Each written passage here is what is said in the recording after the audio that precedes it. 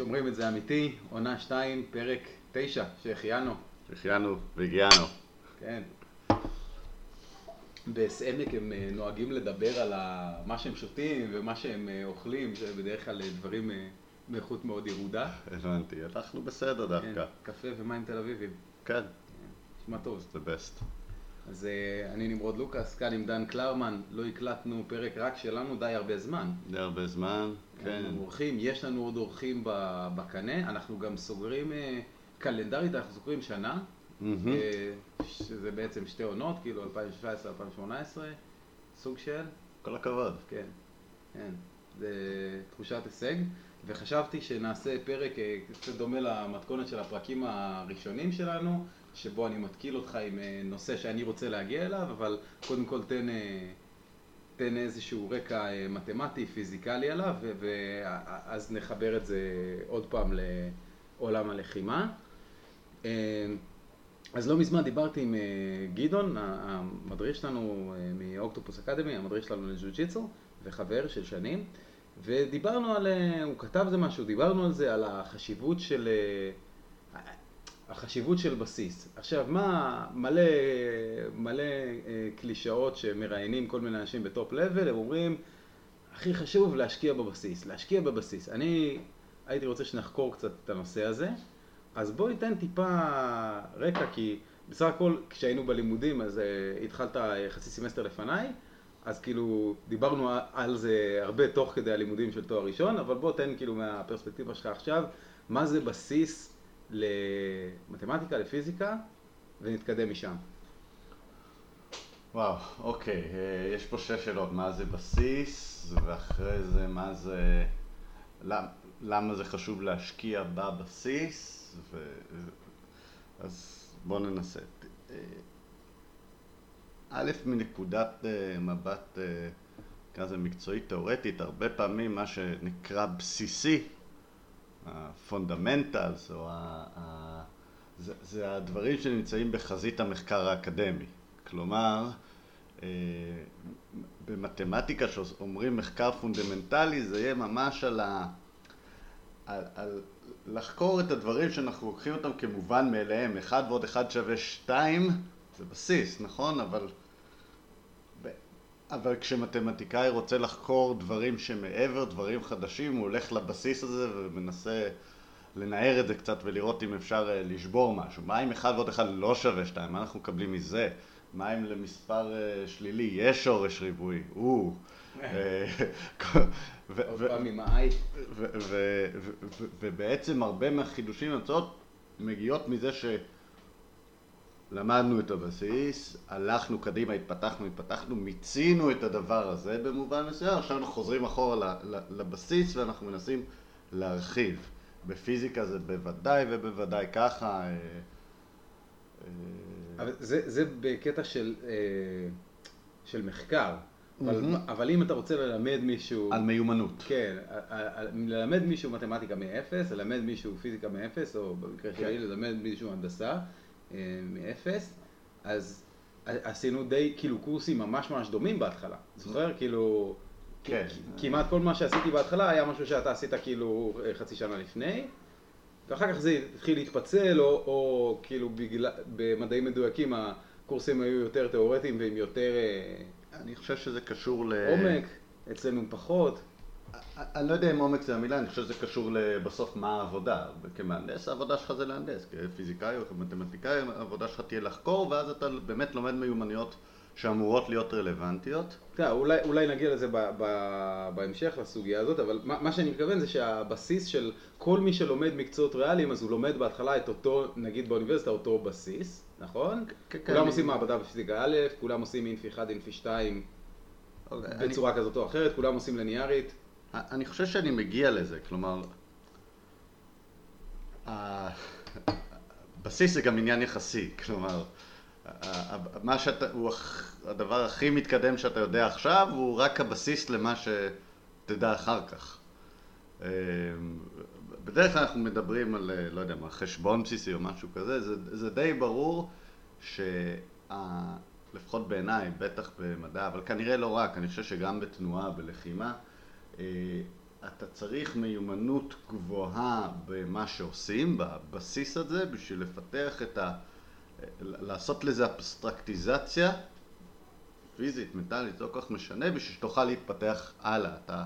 אני חושב שבמובן מסוים אתה יכול להבין את התיאוריה, או אפילו להשתמש, או אפילו ליישם, או לחדש, או להשתמש בצורה יצירתית. אולי אני חושב מה שיהיה חשוב. כלומר, אתה יכול ליישם נוסחאות as is בשביל לעשות כל מיני דברים, אבל אתה כנראה תהיה מוגבל למה שידוע ומה שיש. אבל אם יש לך הבנה עמוקה של הבסיס ומה עומד מאחורי הדברים האלה ואיך הגענו לזה, אז עכשיו אתה יכול להיות יצירתי מעל זה. אז אני מסכים שזה כאילו, זה המודל הרגיל, ככה אנחנו נגיד מקובל לחשוב. אתה יודע, תעשה, רגע, לפני שאני לוקח אנלוגיה לגופני, אפילו נשאר בתחום הזה. תעשה הרבה תרגילי חשבון, והמיומנות שלך תהיה בזה גבוהה, ואז יהיה לך קל יותר כאילו ללמוד מתמטיקה, כי אתה לא מתעסק כל פעם עם להבין את החשבון, אלא החשבון בא לך כבר... אני חושב שזה אפילו שאלה, כן, זה אפילו שאלה שיותר קל, אתה חייב רמה מסוימת שבלעדיה זה בלתי אפשרי. נכון, יש כאן, יש איזה רצון, לא יודע אם רצון, כאילו זה מודל שהוא מאוד אסתטי, אני ראיתי הרבה אנומליות כאלה, אתה יודע, אנשים שהם עצלנים נורא על החלק הראשון של העבודה השחורה ומעולים בחלק היצירתי שאחר כך. נכון, אנשים שכאילו הם נורא מבטיחים שהם כזה חניך מצטיין כאילו בדברים הראשונים, והם אחר כך נורא אפורים, בינוניים ואפילו גרועים כאילו ביישומים בלבלים יותר גבוהים. יש כל מיני אנומליות לזה. אני חושב שבסוף זה יהיה קשור בעיניי לשעות טיסה, והאם הם נוצלו ביעילות. כלומר, לא בטוח שלחזור על הבסיס שוב ושוב, זה דרך יעילה בשביל לנצל את השעות טיסה שיש לנו בשביל להתפתח.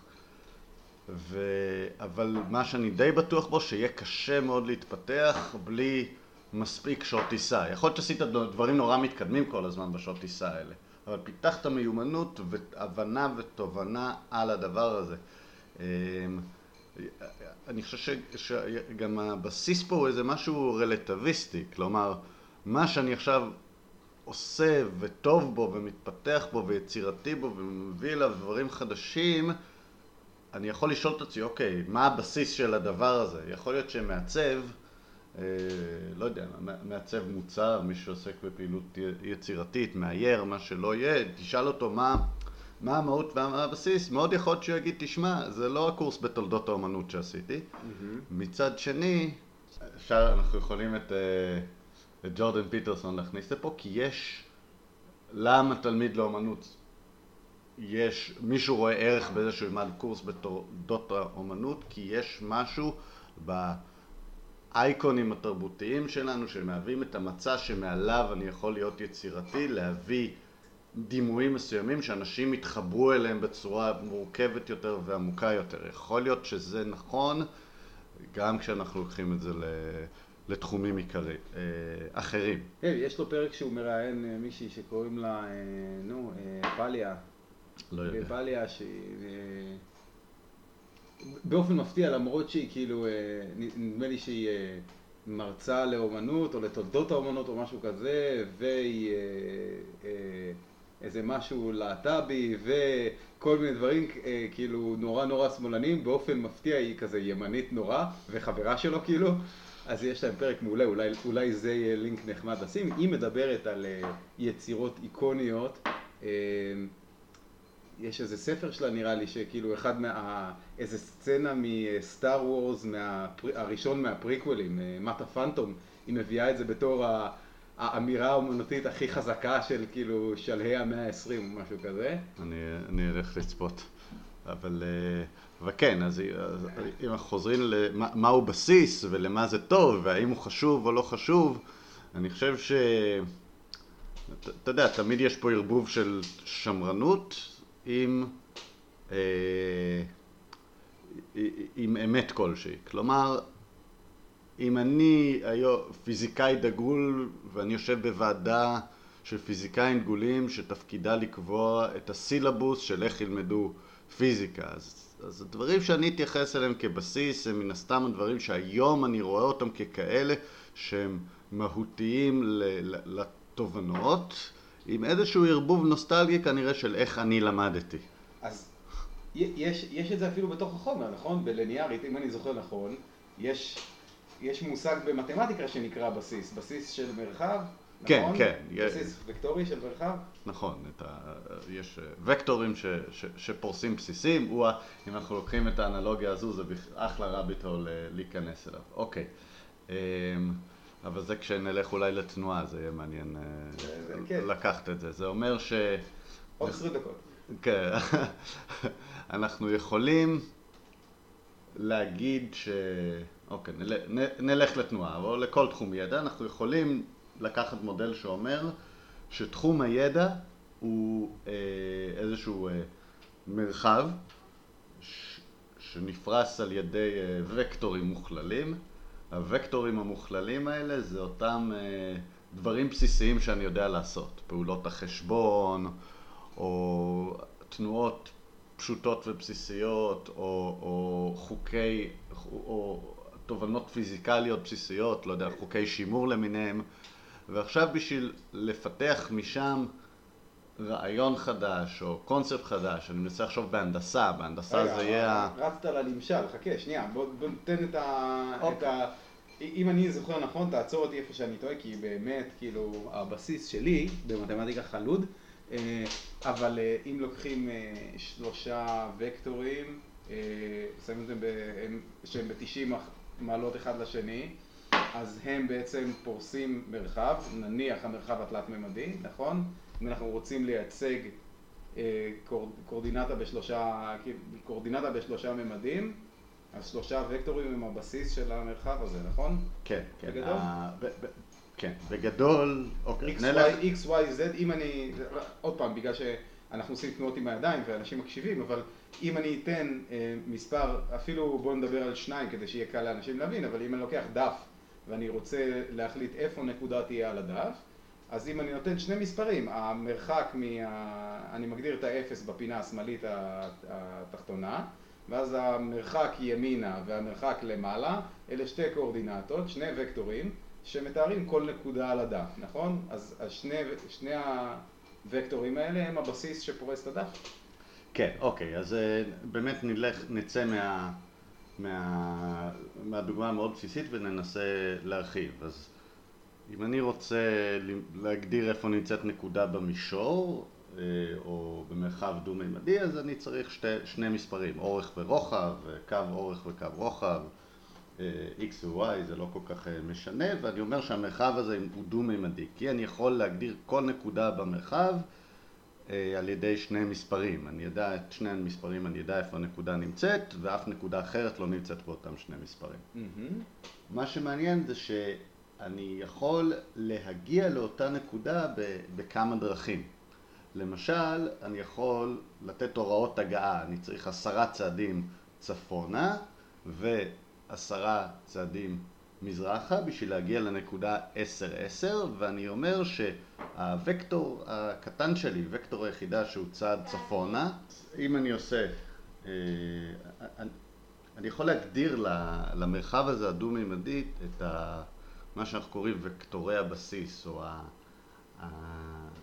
וקטורי היחידה. הבסיס שאני יכול לחזור על תנועות הבסיס האלה, על צעדי הבסיס האלה, ולהגיע לכל נקודה. אני יכול להגיד שצעדי הבסיס במרחב כזה זה למשל צעד אחד צפונה וצעד אחד מזרחה, ואם אני חוזר על צעד הבסיס של צעד אחד צפונה 10 פעמים, ועוד חוזר על הבסיס של צעד אחד מזרחה 10 פעמים, אני אגיע לנקודה הזאת שנמצאת 10 צעדים צפונה ו10 צעדים מזרחה. אבל מה שמעניין הוא שאני יכול למצוא בסיסים אחרים שבעזרתם אני יכול להגיע לכל נקודה במרחב. אני יכול למשל להגדיר את צעד הבסיס כ2 צעדים צפונה וצעד אחד מזרחה, ועוד צעד בסיס של 2 צעדים מזרחה וצעד אחד צפונה, אז יהיו לי 2 חצים כאלה אלכסוניים, אני יכול להוכיח שגם באמצעות שני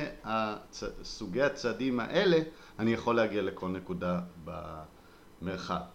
כשאני הולך ומתפתח למרחבים עם יותר מימדים, למשל אני מוסיף את מימד הגובה, אז יהיה לי עוד מימד. אני יכול גם לדבר על מימדים אבסטרקטיים, למשל אני יכול לדבר על כתובת של בן אדם, אז יש את מספר הדירה, מספר הבניין, הרחוב בעיר ושם המדינה שבה נמצאת העיר. אני צריך 4 מספרים בשביל לתאר את המיקום של כל נקודה במרחב הזה, וזה איזשהו מרחב אבסטרקטי שבנוי מ4 המספרים האלה. ומה שמעניין הוא שהבסיס הזה פורס את מרחב כל הדירות בכל הערים בעולם, והוא מקביל לבסיס אחר שהוא אורך, רוחב וגובה, שגם הוא יכול להגדיר את כל הדירות בעולם. וכנראה אני יכול למצוא דרך לעבור בין הבסיסים האלה, ובעיקרון אין לי דרך להגיד איזה בסיס יותר טוב, איזה בסיס אחד יותר טוב מבסיס אחר. מה שאנחנו נוהגים לעשות זה להשתמש במה שקוראים לו בסיס קנוני או בסיס אורתונורמלי. זה בסיס שבו אם אני זז על מה שאנחנו קוראים ציר אחד, לאורך מימד אחד, אני לא רואה שינוי במימד השני. זה נכון למשל במה שאמרנו קודם, שהצעדים שלי הם או צעד אחד צפונה או צעד אחד מזרחה. אם אנחנו ניקח את הבסיס השני שניסינו, עם שני האלכסונים המוזרים האלה, אנחנו נגלה שאם אני זז לאורך צעד אחד, אני מקבל שינוי באיפה אני לאורך הוקטור השני, הוקטור בסיס השני. כן, זה מה שבמכניקה אנחנו קוראים קרוסטוק, ואנחנו מאוד מאוד לא אוהבים. כן, זה בדיוק זה. אנחנו אוהבים לעשות הפרדת משתנים, לייצר תיאור של המרחב שבו אני יכול להסתכל על כל חלק של הבעיה או כל חלק של המערכת בנפרד. זה מאוד מאוד שימושי. אז אני רוצה כאילו מי שהוא פחות מתמטי, בטח ההסבר היה לו קצת מעורפל, ומי שיותר זה כאילו אולי היה לו ברור, אבל אני רוצה שנשתמש בנקודה הזאת כדי לזכור אחר כך, שתכף נסתבך, שלפחות בתוך מתמטיקה, המושג של בסיס משמש להסביר משהו מאוד מאוד שימושי. אתה יכול לקחת מרחב שיכולים להיות בו אינסוף פרטים, אבל לתאר איך אתה בוחר אפשרויות בתוך המרחב הזה עם מעט מאוד אינפורמציה, שזה אחלה דבר ומאוד מאוד נוח. ועכשיו בואו נתחיל להתבלגן ולחזור למה שדיברנו עליו קודם, שזה בסיס של תחום מסוים, בסיס של תחום לימודי. שאתה אומר למתחיל טוב בו, קודם כל תשקיע בבסיס. אז למה אנחנו מתכוונים? למה אנחנו מתכוונים במתמטיקה, פיזיקה, הנדסה, ואחר כך נדבר על למה אנחנו מתכוונים בג'ו-ג'יטסו ברזילאי. טוב, אני חושב דווקא לגבי תנועה וג'ו-ג'יטסו ברזילאי, אם אנחנו מאמצים את המודל שהתחלנו בו בהקלטות הראשונות שלנו, אז דווקא שם אני חושב שיש אולי דברים יותר מעניינים וחכמים להגיד. בכל מה שקשור לתחומי לימוד ותחומי ידע, אין לנו פה את המדד הזה של ניצחון לעומת הפסד יש אבל בתעשייה, אין ניצחון הפסד בגלל שאין יריב, כי אנחנו בתחום שהוא אוקיי, אבל אפשר לדבר על עובד לא עובד. נכון, ואנחנו מדברים על תחום אתגרי שבו אנחנו מנסים להשיג מטרות גם אם אף אחד לא מפריע לנו, הם פשוט קשים, אבל זה ברור שמהנדס, אני אדבר על התחום שלי ותדבר אתה על מה שאתה רוצה, אבל כאילו מהנדס שלמד באיזה מכללת שקר כלשהו, והסינון שהוא עבר הוא, אתה יודע, בינוני, והוא פשוט שילם כסף בשביל לעשות את התואר והוא לא יודע לעשות יותר מדי, יכול להיות שבסוף הוא יהיה מהנדס טוב, אבל הבסיס, הידע הבסיסי שהוא צריך כדי להתחיל לצבור מיומנות במטלות ההנדסיות, הוא פחות. אתה תגיד לו תכנן קורה, אז הוא לא יודע מה זה קורה, כי הוא לא למד באוניברסיטה. אני לא ידעתי מה זה קורה לפני שבאתי לעבודה, לא היה לי רקע קודם, אבל עשיתי קורסים על זה. ואז כשאמרו לי, כן, אתה לוקח פה פלטה, אבל זה מתנהג כמו קורה, אז ידעתי על מה מדובר. וכשאמרו לי, בוא תראה אם זה לא שוקע לך יותר מדי, אז ידעתי על מה מדובר. כי כאילו הקורסים, ואני בן אדם שמאוד מזלזל באקדמיה, אתה יודע את זה, כן? אבל יש חלק מהקורסים שמהנדסים עושים, שמהנדסי מכונות, שדומה, לפחות המושגים דומים למה שתקל בהם בעבודה. ואז אפילו בשביל לעבור רעיון עבודה, אבל גם אחרי, נותנים לך טסקים ראשונים כאלה, תכנן איזשהו משהו שמחבר את זה לזה, אז אתה עובד בתוך הקד ואתה עובד אינטואיטיבי, אבל שואלים לך שאלות ואתה יודע למה שואלים לך את השאלות האלה. ואם אתה צריך לחבר אותם לתיאוריה פיזיקלית, אז אתה זוכר שבהתחלה הייתי מתקשר לשאול אותך כל מיני דברים, אבל בגדול התיאוריה של אלסטיות, פלסטיות ודברים מהסוג הזה שאתה לומד באוניברסיטה, אם אין לך את הבסיס הזה של הידע, אתה לא תוכל לעשות את הדברים האלה כל כך טוב. אני ראיתי מהנדסים שלא למדו יום באוניברסיטה והם מתכננים, אתה יודע, בחסד הכי טובים בעולם ויודעים למצוא את כל המידע שלהם מהאוויר, וזה מצוין, אבל זה קודם כל לא המקרה הנפוץ. ודבר שני, זה שזה אפשרי לא אומר שזה הכי יעיל. אז בוא נחשוב טיפה על כאילו איזה בסיס כן מקובל יש בללמוד מתמטיקה. אז הזכרתי קודם מה שאני חושב, להבין אינפי, להבין אלגברה ליניארית. אם אתה לא מבין את הדברים האלה, אם לא עשית אותם אף פעם, או אני זוכר, אתה למדת... בעיקר אם לא תרגלת אותם הרבה. כן, אתה למדת סטפות של סטטיסטיקה, נכון? כן. כאילו... כן, זה באמת, יש פה את אם חוזרים לאמירה הבסיסית של להשקיע בבסיס, יש פה את העניין של התשלום שאתה צריך לשלם בשביל לרכוש את זה. והתשלום הזה הוא תשלום בתרגול. כן. זה לא משהו שאתה יכול ללמוד בראש.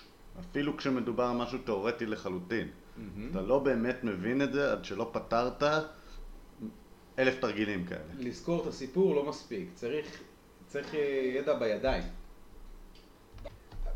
וזאת נקודה ממש טובה, נראה לי לחבר את זה עכשיו לחלק הגופני, כי יוסי שריף בנה את המודל שלו שהוא קורא לו הפירמידה המתודית, יש לי כל מיני חוסר הסכמות עם זה, אבל אני הרבה יותר מסתכל על זה בתור סולם מאשר פירמידה, כי אני לא חושב שהחלק התחתון הוא צריך להיות החלק שמתעסקים בו הכי הרבה, אבל הוא תיאר מאוד מאוד יפה איך אם אתה לא עושה, הוא נורא אוהב את הדוגמה של השכיבות צמיחה, אז אם אתה לא עושה מספיק שכיבות צמיחה, אז יהיה לך קשה ללמוד מיומנויות תנועה בסיסיות, כי הגוף שלך לא מחזיק את הכוח שהוא צריך לתת, ואם אתה לא יכול ללמוד את המיומנויות הבסיסיות, אז קשה לך לעשות מיומנויות מתקדמות, ואם קשה לך לעשות מיומנויות מתקדמות, אז קשה לך ליישם. כן,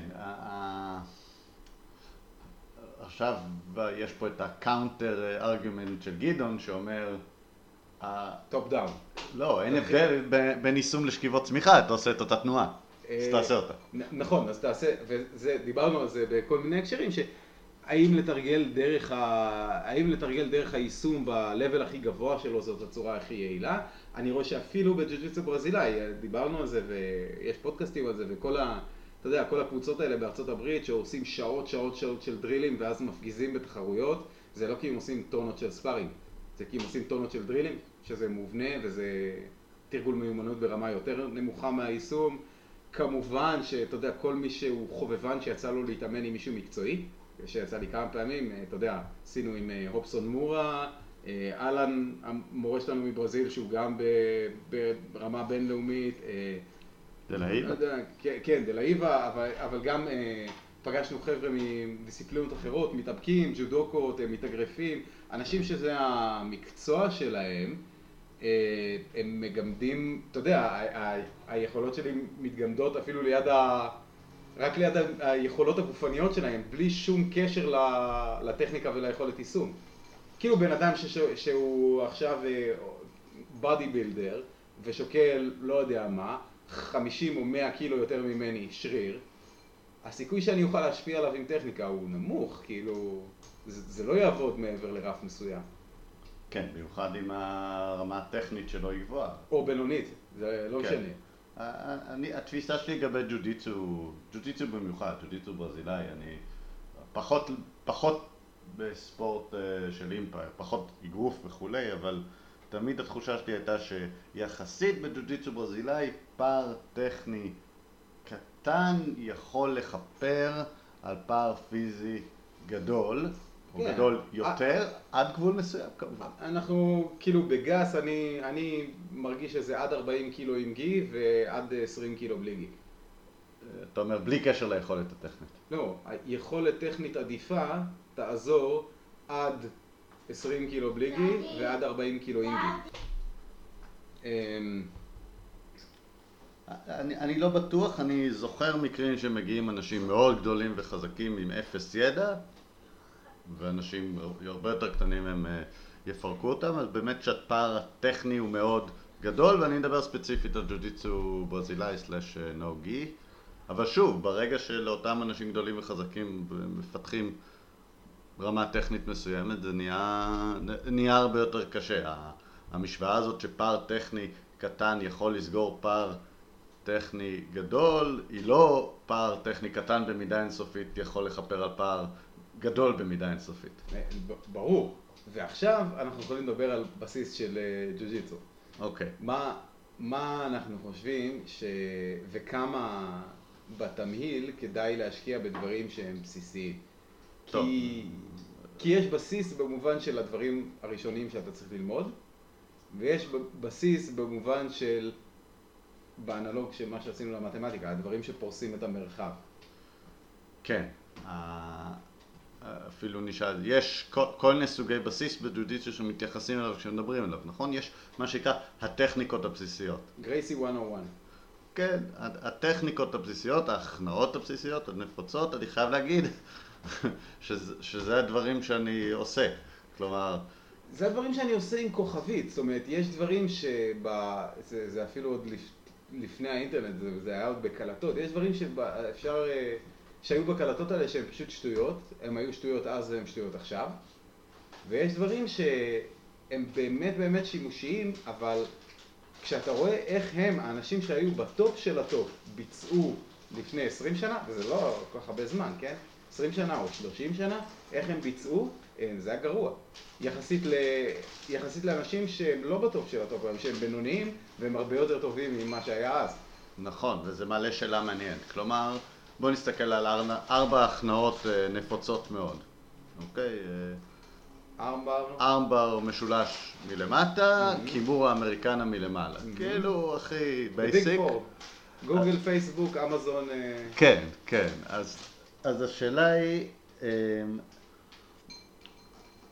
האם, עכשיו זה הטכניקות שהיום אני עושה, אני כמעט מכניע רק עם אמריקנה וקימורה, ואולי כמה חניקות, וזה יהיה 80-90% מההכנעות שלי, מכל מיני פוזיציות, כולל אסמאונט וכאלה, אבל האם זה מה שעובד לי היום, כי זה היה הבסיס שלמדתי ופשוט התאמנתי על זה וחיפשתי את זה, ולמרות שאני עושה את זה כנראה מאוד שונה מאיך שלימדו אותי, או שהדקויות שאני מבין היום ברוורס אנג'ינירינג הן שונות לחלוטין, אני מלמד את זה אחרת, מסביר את זה אחרת, זה עובד לי אחרת, אבל צורנית מלמעלה זה כאילו אותה הכנעה. כן. בפועל פיזית גופנית זה משהו אחר לגמרי, אבל אולי אם היו... בכוונה זה משהו אחר לגמרי, בוא נגיד ככה, אבל אולי כאילו בשואו נוטס נוסיף פה איזה קליפ של רוג'ר גרייסי, אתה מכיר את השם, את הסיפור? זה הצעיר עם ה... לא, רוג'ר גרייסי זה האולד סקול. אוקיי. זה שאומר כל מה שצריך ללמד בג'ו-ג'יטסו זה ארמבר, קימורה, אני מסכים, זה הוא שאמר you know 1,000 techniques and you suck at each one of them. אני לא יודע אם הוא אמר את זה, אבל זה נשמע טוב. אז יש אנשים שזה ממש כאילו המסר העיקרי של מה שהם עושים, וזה כמובן בא בניגוד לכל ה-flying reverse, איזה עוד תארים אפשר לשים? flying reverse, אשיגרמי, היל טוויסט, כן, נו, איך קוראים? סנקקו. לא, מה היה ברימבולו. רבר ברימבולו. זה תמיד על הבלנס הזה, נכון? אפשר לעשות את זה, אפשר לנתח לנקודת מבט של שמרנות לעומת קדמה, אפשר להסתכל על זה בתור הצורך הזה לחדש, והאמת היא שבסוף מה שיפה בדבר הזה זה whatever works. מה שרציתי שניכנס אליו קצת בתחום הזה, כאילו זה... אני לא יודע אם יש ממש תשובה לזה, אבל זה מה... אולי קצת אפשר להסתכל על זה, על מה ההבדל בין מה כדאי למתחילים לעשות, ומה כדאי לעשות מעבר למסה קריטית מסוימת? יש לי הצעה לתזה. אוקיי, שלמה אנחנו מתכוונים שאנחנו אומרים בסיס, לעבוד על הבסיס, ובין איזה שתי אופציות אנחנו צריכים לבחור. ואם יש כזה בכלל, אני לא בטוח שזה... זאת אומרת, יש אנשים כמו אבישי, וויקס, אז אתה יודע, הוא צוחק על כל הדברים האלו, הוא לא מעניין אותו בסיס לא כלום, הוא אומר, אתה יודע, ואחר כך רק תחשוב ותהיה יצירתי ותיזום ותבנה, והנה תראה, הוא בנה אימפריה כאילו. נכון, אבל... בלי שום חזרה על בסיס של כלום. יכול להיות, אבל אני חושב שזה גם לא באמת ככה, ואני אסביר למה אני מתכוון, ולתת פרספקטיבה אחרת. בסופו של דבר, זה האם אנחנו מחפשים מחוץ לקופסה או בתוך הקופסה. אני יודע לעשות גרוע משהו. אני יודע לעשות גרוע מלא דברים.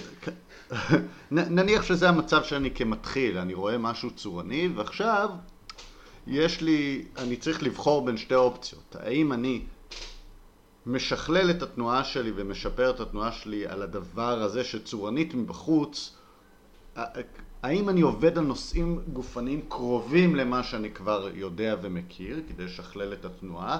אגב, הרבה אנשים גם את זה עושים גרוע, הם עובדים על הבסיס, אבל עובדים עליו גרוע. הם לא מעדנים את התנועה, הם לא משפרים אותה, הם רק מנסים להוסיף על זה כוח ולהכריח את זה לקרות. כלומר, גם לחזור לבסיס אפשר בדרכים טובות ובדרכים גרועות. אנחנו מקווים שמספיק חיכוך בסוף יוביל למסקנה הנכונה. אבל אתה יכול בצורה יותר יעילה לחקור את הדבר הזה בתנועות שהן קרובות לתנועות, או לפחות בראש שלך הן קרובות לאיפה שאתה נמצא. כן, זה באופן לופ, זה תרגול באופן לופ. לא, למה אתה, ממש לא באופן לופ, אתה עובד מול יריב אוקיי. מול יריב, תוך כדי, בביצוע, בתוך הספארינג. האם בספארינג אני מנסה את הדברים שאני אולי עוד לא כל כך טוב בהם, אבל מבין ומכיר ומנסה לחבר אליהם יותר ויותר פרטים ולחדד את הרזולוציה, זה פנימה לתוך הקופסה, או שאני הולך לחקור תנועות חדשות ואחרות לגמרי, ואז אני הולך החוצה מחוץ לקופסה. להערכתי, בסופו של דבר מה שקורה זה שאנשים מוצאים אזור שמעניין אותם מספיק בשביל שהם יחקרו אותו, בסיס לא בסיס, ועליו הם עובדים כאילו בסיס. אתה אומר כאילו לכל בן אדם יש קופסה סגולית, שבסופו של דבר הוא ימלא אותה. אולי יש, לא יודע אם יש לו, הוא מוצא בסוף קופסה סגולית. כן, ואז, כן, אבל כאילו הוא אמרג'ינג כזה, אמרג' לו קופסה, ואז הוא פשוט ממלא אותה, וכל מה שמחוץ לה הוא אומר, טוב, זה כבר כאילו פנסי מדי, לא מעניין אותי, וכל מה שבתוכה בסוף נהיה המגרש משחקים שלו. ונהיה הבסיס שלו. כן. אני לא יודע, אני כאילו הרי מלא, כמעט בכל דיסציפלינה שמראיינים איזה מישהו שהוא ממש ממש מוצלח וזה, ואומרים, טוב, תן איזה עצה למתחילים, אז אומרים, תמיד תעבדו על הבסיס. אני לא קונה את זה. אני חושב שהמילה בסיס זה קצת כמו בפיזיקה סופר, זה, מה זה, כשהוא אומר הבסיס, למה הוא מתכוון, אני חושב שהוא אומר, אני חושב שמה שהם אומרים זה לא בדיוק מה ששומעים כשאתה עוד לא יודע. כלומר, הבסיס הזה זה התובנות שצומחות מתוך זה שאתה חוקר דברים בתוך הקופסה. כי הרבה אנשים מוצלחים אומרים משהו דומה אך שונה.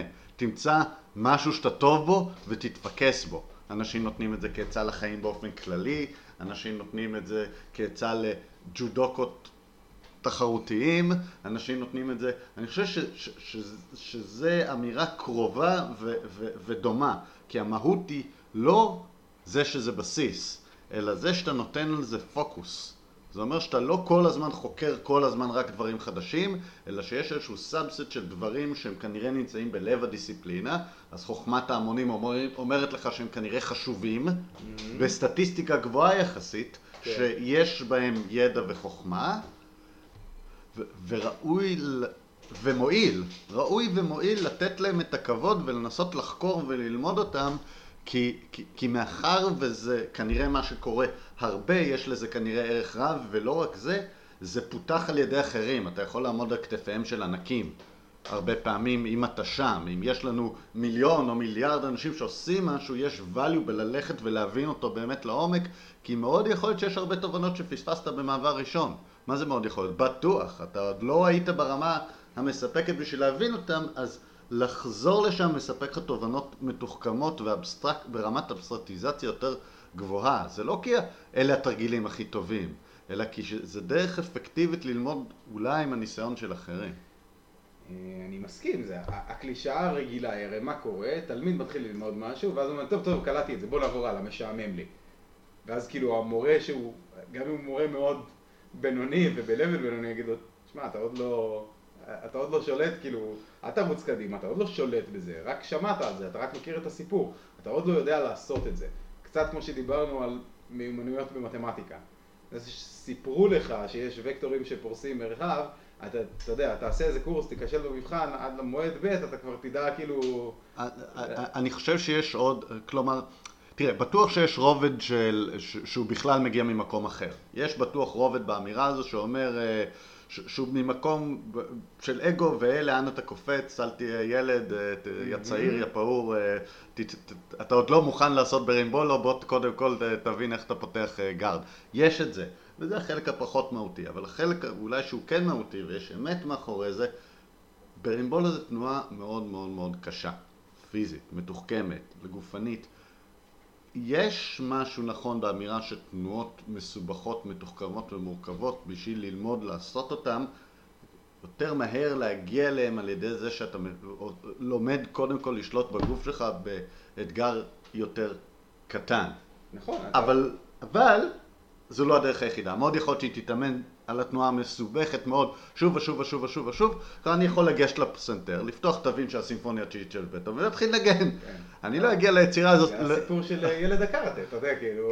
אני לא אגיע לסוף היצירה ב5 שנים הקרובות, בטח לא ברמה גבוהה, אבל כנראה שבשביל להצליח לנגן אותה בכל מקרה ייקח לי משהו כמו 5 שנים, אבל כנראה שאני אהנה יותר מהדרך אם אני אנגן קודם יצירות יותר פשוטות ואצליח לנגן אותם. כן, עכשיו, תלוי בעלות ובמורכבות של החומת לימוד, כאילו, גם זה, יש לי פרק בספר שמדבר על זה, שכאילו, זה יהיה מאוד לא יעיל לקחת חבורה של פרחי טייס, להגיד להם, אוקיי, הנה מטוס, תלמדו. כי את כן רוצה להשקיע זמן בלהקנות לאנשים את רמת המיומנות הבסיסית, כדי שהם יוכלו בכלל להתחיל לתרגל כמו שצריך. מה שמעניין אותי זה לחשוב על כמה זמן זה צריך להימשך. כי נגיד סקל ג'ו-ג'יטסו שיש מדרג של חגורות, יש לו את הפגמים שלו וזה, אבל נגיד כולם מסכימים שחגורה שחורה זה אמור להיות בן אדם שדי יודע ג'ו-ג'יטסו, כאילו שמכיר כל מיני דברים. מה זה יודע ג'ו-ג'יטסו? יודע ליישם, יודע לעשות ספארינג, זה ג'ו-ג'יטסו ברזילאי, כן? כאילו, יודע לנצח בחוקים. עבר איקס שעות ספארינג, כן, מסתדר עם אנשים במשקל שלו, מסתדר עם אנשים שהם חדשים, מסתדר עם אנשים שיותר ותיקים ממנו, יודע מה הוא רוצה לעשות. בקיצור, חגורה שחורה אמור להיות בן אדם שהוא נגיד אנלוג לסיים תואר, לא יודע, סיים תואר ראשון, סיים תואר שני, סיים דוקטורט, תלוי, אבל זה כאילו מישהו שהוא מוכן לצאת לעולם, הוא כאילו כבר לא צריך את המורה שלו שיקח אותו יד ביד ללמוד כל דבר חדש.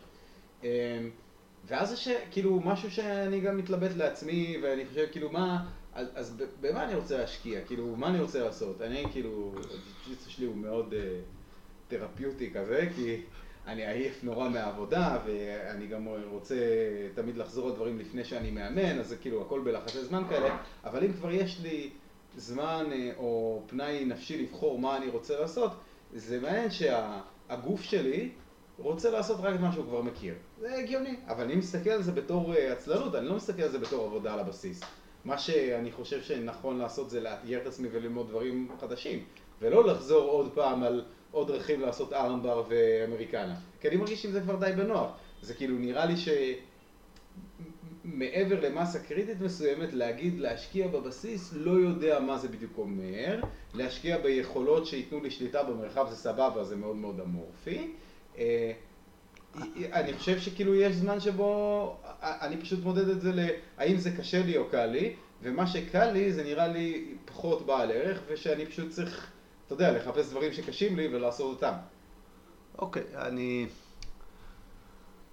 אני חושב שיש פה א' שאלה סגנונית, כי לפחות ברמה החובבנית, אתה יודע, אני מאמין שזה די נכון לעשות את מה שכיף לך, כי זה מה שמשאיר אותך במשחק. ולפעמים כיף לך זה מה שקשה לך ומאתגר אותך וכיף לך ללמוד דברים חדשים, זה בסדר. זה כיף למי ממך, כאילו. לא, זה בסדר, אבל זה בסדר להחליט שאני רוצה לחקור משהו חדש או משהו זה. אני למשל המשחק שלי יחסית שמרני, ואני יודע אבל שאני כל פעם מגלה דברים חדשים על הדברים, אני עושה במרכאות בסיסיים, אבל אני מגלה שאני יכול ללמד אותם לאנשים אחרים, ואתה יודע, הראש שלהם נפתח, נופל איזה אסימון, והלסת נשמטת, כי התרגיל כל כך בסיסי הזה שנורא ברור שעושים אותו ככה, אני גיליתי שבעצם עושים אותו ככה. אחרת, שונה. דיברנו על זה, על העידון הזה של המפה הפנימית, על להבין איזה אזורים מובילים להצלחה וכישלון של מי. זה ממש throwback לפרקים הראשונים. נכון, עכשיו בעיניי זאת המשמעות האמיתית של להשקיע בבסיס, אבל אף אחד לא אומר לחגורה שחורה תשקיע בבסיס. למה? אומרים. אוקיי, אם אתה עכשיו... אתה יודע, גם חגורה שחורה זה יחסית, אבל חגורות שחורות אחד לשני באותה קבוצה שהן ברמה דומה, לא מאשימים אחד את השני בחוסר עבודה על הבסיס, זה נדיר. לרוב זה אנשים שכבר הגיעו לפרקם, לפחות מבחינת הקבוצה, וזה לגיטימי ללכת לפה, אם אתה לא חגורה שחורה גרועה, אלא אתה מנצח וזה, אז it's all legit, זה בדרך כלל... אני חגורה שחורה די גרועה, אבל כאילו זה לא משנה, אתה יודע, זה כאילו... ההתלבטות האם לשפר את הקיים או להמשיך למלא את הקופסה... אני אומר גם וגם. כלומר, do both. ההערה, אני חושב, של תשקיע בבסיס היא הערה שמגיעה בשני מקורות ובשני מצבים.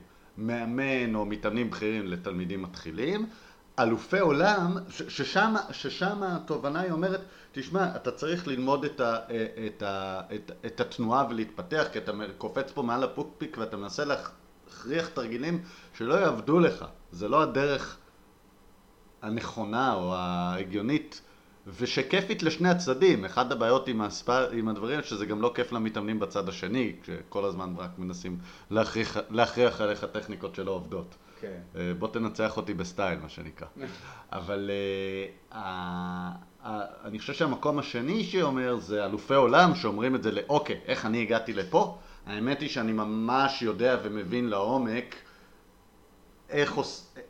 את הדברים הבסיסיים לגבי ג'ודיצו וחקרתי אותם מספיק, הם עובדים לי. כלומר, אני יודע שכשאני אכנס למצב, למשולש, לארמבר, לאמריקנה, לקימורה, זה יעבוד ואני אנצח. אני מנצח את הקרבות שלי, לא עם בסוף הניצחונות באים מזה שאני מבין טוב טוב את הבסיס ולא השמטתי את זה. לא רצתי רק לעשות את הטרנד החדש. אני חושב שכולם קצת כועסים על זה שכל הזמן יש טרנדים שהם לא מכירים. אז הם אומרים, לא, עזוב אותך מהטרנד הזה, בוא תתעסק בבסיס, אבל יש לזה גם ערך אמיתי בפני עצמו. ואז כאילו יש את כל מיני שאומרים, לא, הטרנד הזה הוא באמת הבסיס, אתה לא יודע מה זה הבסיס. כן, כן. אתה יודע, there is no spoon, there is no guard. אבל בסוף תתאמן מספיק, בדרך שטובה לך ונעימה לך, אז... זה אני מסכים לגמרי. אז אתה תגיע. זה אני מסכים לגמרי. טוב, נראה לי שפה אנחנו צריכים לעצור, גם כי נגמרת לי הסוללה בלפטופ, גם כי צריך ללכת לאסוף את הילדים מהגן, גם כי הבת שלי שכאן חולה מאבדת סבלנות. אז פרק בסיסי. פרק בסיסי. חזרנו לבסיס של הפרקים. בתוכנית יש לנו אורח שאנחנו צריכים למצוא איכשהו לסנכרן את הזמן של שלושתנו ביחד ולהקליט פרק שיהיה, אני חושב, מגניב להלאה. זה טיזר... בוא נהיה ריאליים לחודשיים הקרובים, כי קיץ. כן. אבל אני שמח שכאילו אנחנו חוזרים למתכונת הזאת. אם זה לא מוצא חן בעיניכם, תכתבו לנו. אם זה מוצא חן בעיניכם, תכתבו לנו. אם יש לכם רעיונות לפרקים. אם יש שאלות, דברים שאתם רוצים שנחפור עליהם, אז בבקשה. ואם לא, אז פשוט תמשיכו לשמור את זה אמיתי.